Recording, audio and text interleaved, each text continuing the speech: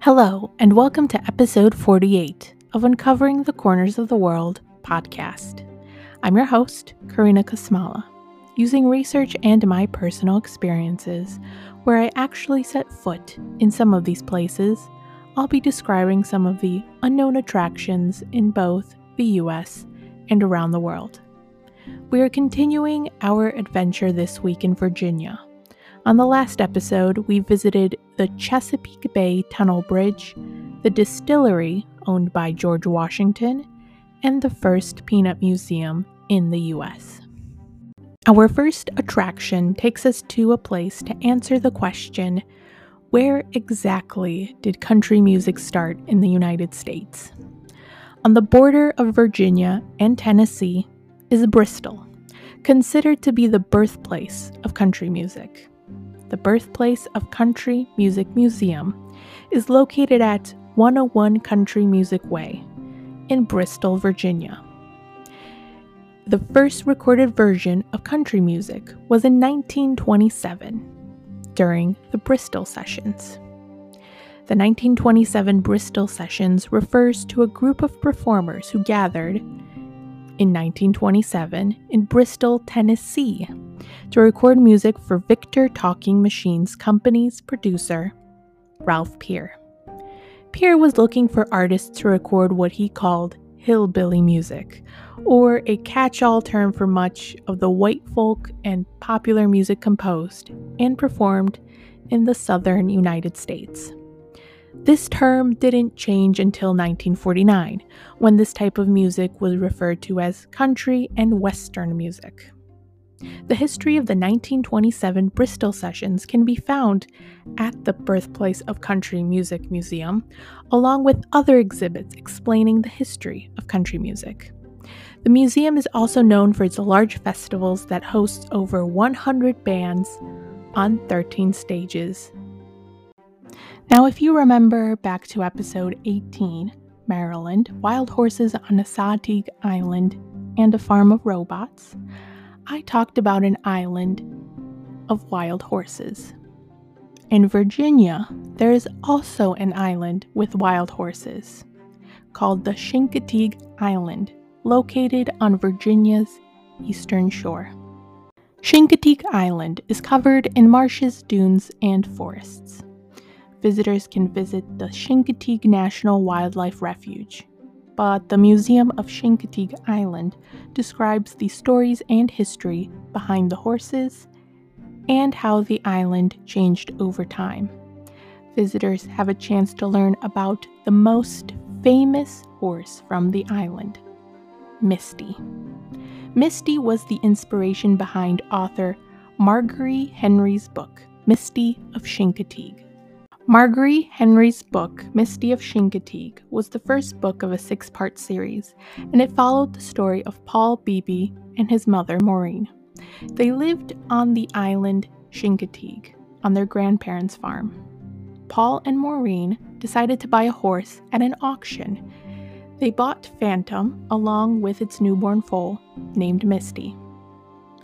The author actually owned one of the horses from Chincoteague Island and named her Misty. Misty lived with her for 10 years in Illinois until Misty returned back to the island. Chincoteague Island isn't the only place where you can see wild horses. You can also see them on Mount Roger.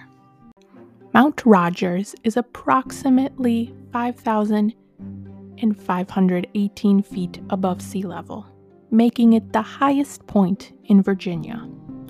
If you happen to want to climb the mountain, it's 12.4 miles or 6 hours and 38 minutes to get to the very top. Mount Rogers is named after the state geologist William Barton Rogers. He also is the founder of the Massachusetts Institute of Technology. It was said that wild ponies, wild horses, have been roaming the fields of Mount Rogers National Recreation Area and the Grayson Highlands State Park since the 1940s. Our last attraction takes us to 1050 Monticello Loop in Charlottesville, Virginia, to the farm of Thomas Jefferson, the third President of the United States. The Monticello Vegetable Garden and Fruitery is a place where you can find over 330 varieties, or more than 70 types of heirloom vegetables and herbs from around the world. There are also over 170 varieties of fruit, including peaches, apples, cherries, and fruit trees in the Monticello's orchard. Not to mention that Thomas Jefferson also had a vineyard. The garden stretches to be 1,000 feet long, 80 feet wide, covering a total of 2 acres, and it served as Jefferson's experimental garden, where he tested out different cultivation techniques while his enslaved workers took care of his garden. He recorded the progress of his vegetables and fruits in a garden book.